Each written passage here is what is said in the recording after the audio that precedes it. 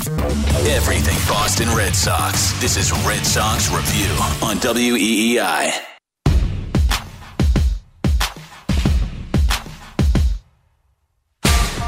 All right, here we go. We are closing in on midnight. It's the final day, day number 2 of the 20th annual WEEI Nesson Jimmy Fund Radio Telethon. Mike Mutnansky with you here as part of the Red Sox postgame. A lot of great guests coming up. A Major League umpire, Jeff Nelson, will join us. Myself, Joe Castiglione, Will Fleming, Cast of Thousands, right here from Fenway Park. We kick off our portion, the final portion, I guess, of our end of the WEEI Nesson Jimmy Fund Radio Telethon. An amazing, amazing couple of days here. We have raised a lot of money, and it's because of you folks dialing us up at 877-738-1234, by logging on to jimmyfund.org, or by texting K-CANCER to 2222 to make a $25 donation. We will try to get you to do that between now and midnight tonight as we wrap up day number 2 of the 2-day 20th annual WEEI Nesson Jimmy Fund Radio Telethon. We start our programming with Major League umpire Phil Cuzzi, who is one of Joe Castiglione's favorites and also a guy who has dealt with his own cancer in his life. Joe had a chance to talk with Major League umpire Phil Cuzzi. We're visiting now with umpire Phil Cuzzi, a veteran who has worked for many years in both the American and National Leagues, and Phil's a guy who really loves baseball and is a cancer survivor. Phil, you're out there in Seattle, huh, for the Nationals and the Mariners? That's it, Joe. How are you? Good to talk to you. Yes, we came. We spent most of the month of August on the West Coast, and we just came from Los Angeles over the weekend, and we're up here in Seattle. We have 2 games, and then we'll go down to Houston. Very good. Before we get to your battle with cancer and your success story, you're a great story as an umpire, too. I know you worked 2 or 3 years as a fill-in in the National League, and then you were out because there were no promotions. And then what happened? You were tending bar, and you got back somehow by making a contact? Well, I was released. Like every year, there's AAA umpires that get released, and I had probably about close to 100 days in the National League, and it was devastating, to say the least. The day before Thanksgiving, I got the phone call from my AAA League president, Branch Rickey, and he said, "Phil, I hate to tell you this, but the National League is no longer interested." And it was a devastating time. It was a devastating phone call. As much as I love Branch, I hated to hear that.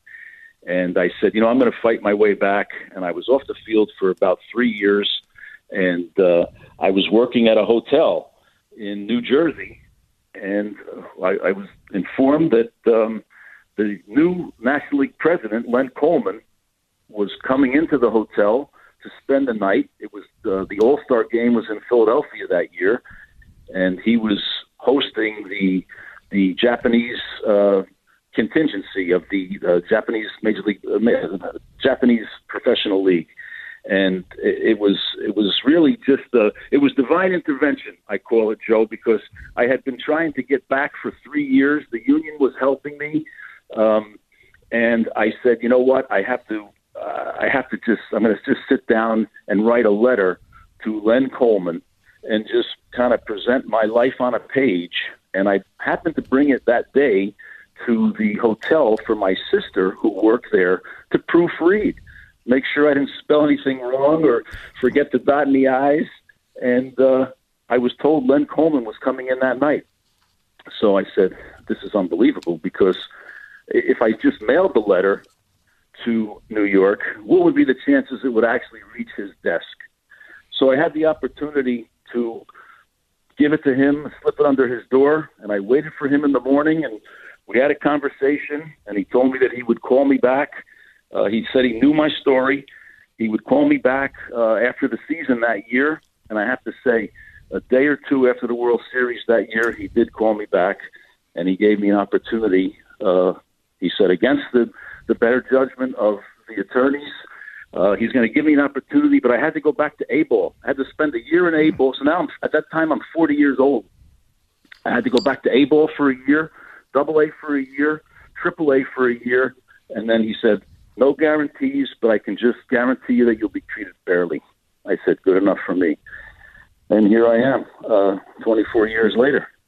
You got back to the big leagues at 99. Wow, that's a story of perseverance, but it shows your love of baseball, and I know even players are aware how much you love this game.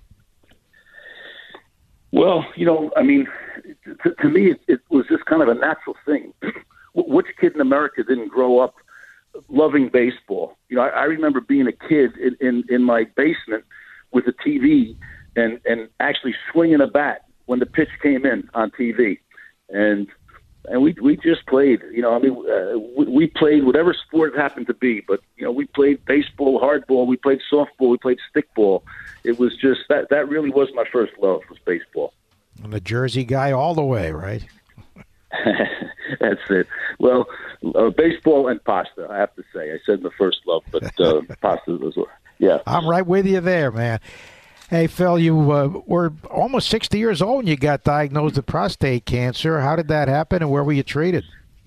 Well, Joe, it was, had I not had this job where we get physicals every year, I doubt that I would have even have been diagnosed with prostate cancer, because it's a simple blood test and you have no symptoms. It isn't like you feel bad. And after this happened to me, all of my buddies were asking me, what were the symptoms? What did you feel?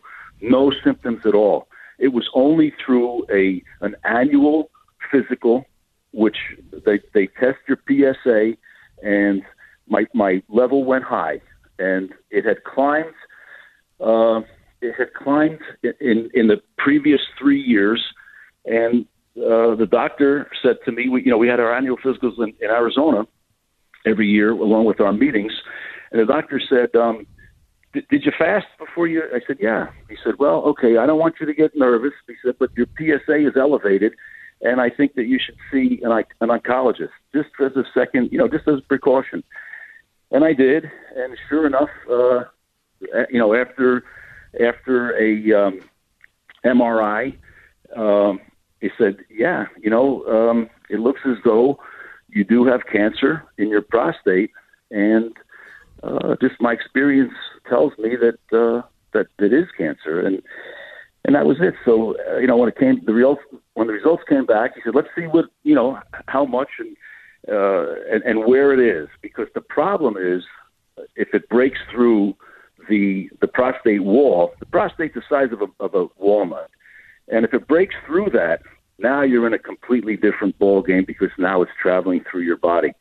So I was very, very fortunate that even though it had been growing for 3 years, it's still a very slow growing cancer, and because it didn't break through the wall, but because it was in more places than one, my best option, because there are a few different options, my best option was to have it removed.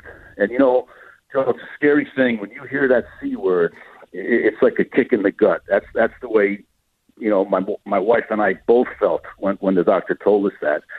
And I just wanted it out. And that is what I did.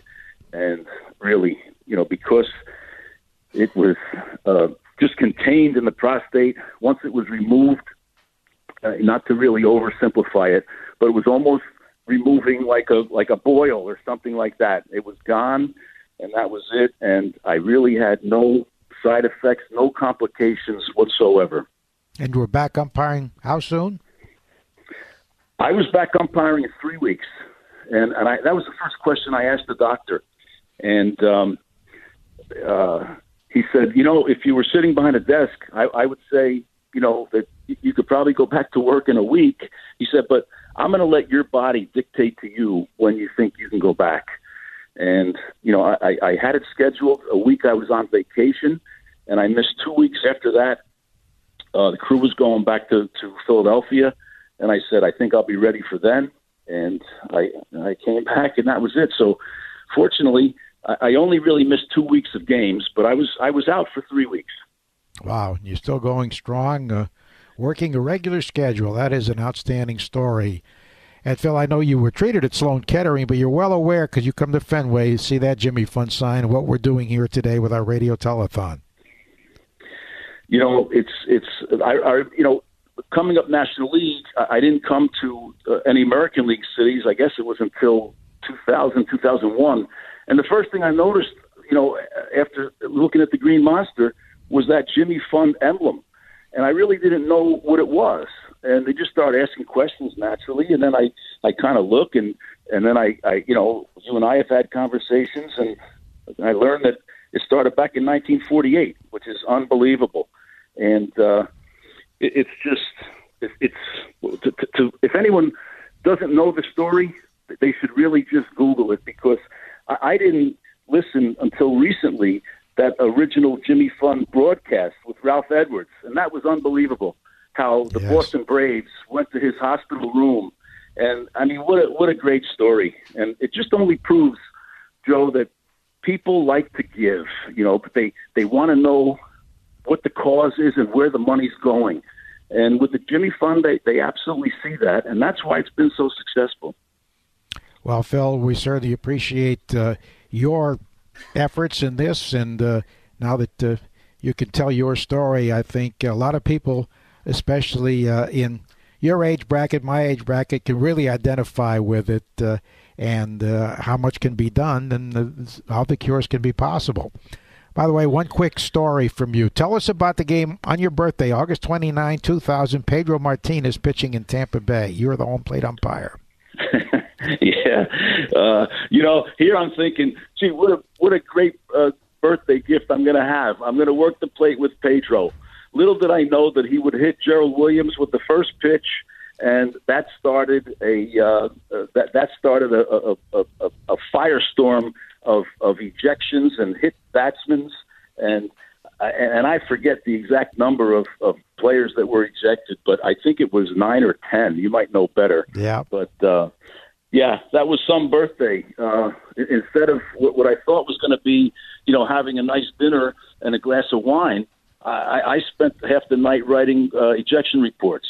Yeah, poor Brian Dahlbeck got hurt in the bottom of the dog pile, but Pedro had almost a no-hitter. John Flaherty led off the ninth with a bloop single. So it was a memorable game anyway. Yeah, I lost a good dinner, glass of wine, and a no-hitter. Well, Phil Cousin, we want to congratulate you on a wonderful career, and we're so happy that you're totally cancer-free, and we hope we see you again at Fenway this season or on the road somewhere. I appreciate it, Joe. Always a pleasure to talk to you, and good luck with the Jimmy Fund.